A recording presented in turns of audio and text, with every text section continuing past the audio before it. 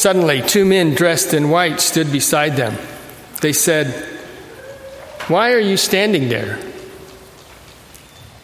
In the first reading, Jesus told them to wait for him in Jerusalem, to wait for the promise of the Father, which Jesus told them about. John baptized them with water, but they will be baptized with the Holy Spirit. He then was lifted up into a cloud. We are celebrating the Ascension of Jesus today, marking his completion of his earthly mission. He returns to heaven as a Savior, conquering humanity's greatest enemies, sin, Satan, and death, on the cross. Language has limitations.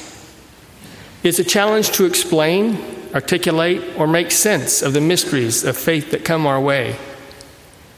Words so often fail us as we try to understand and share our experiences of a mystery that is so far greater than us. The limitations of language are not limited to just our faith either. Try describing to someone, in totality, the person you love the most.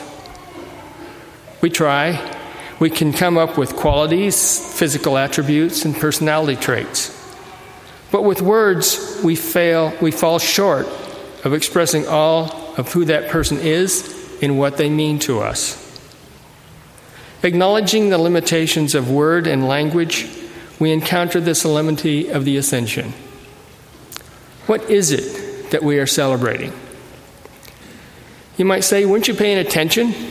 Jesus was lifted up to be seated at God's right hand. The issue with focusing on the action of being lifted up is that it doesn't explain why there would be so many different accounts of the same event. You might have noticed that there are 2 different accounts in our readings today. One from the Acts of the Apostles and the other from the Gospel of St. Luke. Both are Ascension accounts, but they are different. Your head might spin a little when you realize the account in Acts of the Apostles, authored by St. Luke, is different than what he recorded in the Gospel. And how can this be? Both accounts are trying to express the same reality. There's that limitation of language again. The reality we celebrate today is but one special aspect of the mystery of the resurrection of Jesus. We celebrate the reality that Jesus died, rose, and now reigns. To begin to understand the solemnity we celebrate, we need to acknowledge that God's demonstration of love found in the resurrection marks the beginning of a new era, a new experience of time and space. Jesus is truly alive, as shown in his physical encounter with his disciples, which we have been recalling these last 7 weeks. Jesus is no longer confined to the limitation of time and space as we know them. Christ's ascension is not so much that he went somewhere, because he is here. He is truly risen, and he is here in Scripture, in the Eucharist, in us, his church, the new body of Christ that walks the earth and then it continues his mission. The event of Jesus' resurrection unveiled a new reality. The solemnity of Ascension is an expression of that reality, that Jesus lives above or outside of our reality of time and space. He lives eternally, everywhere, and in everything. This might be too difficult to grasp. In the second reading, St. Paul prayed for the community in Ephesus, that God gives us what we need to take in all the best we can. St. Paul prays that God gives us a spirit of wisdom and revelation, resulting in knowledge of him, and that the eyes of our hearts be enlightened. He prays not to open our minds, but our hearts. As Jesus makes his journey home to heaven on the 40th day of Easter, he promises he will send his apostles the Holy Spirit of God, and that he will return at the end of time. In our human experience, it is easier to say goodbye to someone when we believe we will see them again. It is even better when they leave something behind for us to remember them. On the Ascension, Jesus does both. News of the coming of the Spirit and the hope of Jesus' return make it much easier for the apostles to let go of Jesus as he returns to heaven. Still, something was missing. the apostle converted no one to the faith between Easter and the Ascension.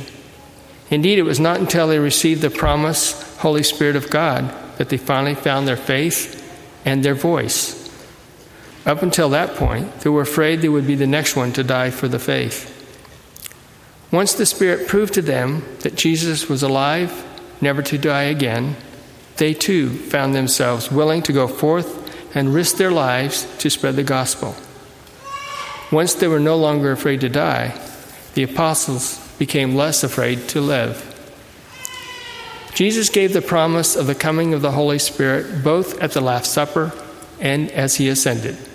In both cases, he also stated that he would come again at the end of time to bring this world to its end and the kingdom of God to its fulfillment.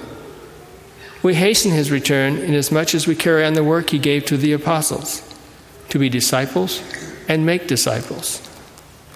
It is worth noting that Jesus ascended from the village of Bethany, 2 miles from Jerusalem. It is the same place where he raised his friend Lazarus from the tomb, immediately prior to Palm Sunday and his Passion. This location serves as a reminder that the resurrection and the promise of eternal life are not just a reward given by God to Jesus for a job well done. Rather, the promise of eternal life is for any and all who profess that Jesus is Lord, who confess their sins and live for the kingdom and for the glory of God. Jesus told his disciples to stay in the city until you are clothed with power on high. He promises to give us the power we need to live as his people. In the Acts of the Apostles, the angels asked the apostles why they were standing around looking at the sky, as if to suggest that time is wasting and to get busy. There is a gospel to preach, a church to build, and a kingdom to prepare. The task given to them is the task entrusted to us by our baptism, to be his witnesses to the ends of the earth until he comes again. In spite of all the limitations that we might encounter in our words or language, we proclaim and celebrate that Christ is risen. We are baptized in the Holy Spirit, which gives us the power Jesus promised. He urges us to stay close to our brothers and sisters. Stay close to him. Keep praying. He will fill us with his Spirit. So let us quit standing around and get moving. We have work to do.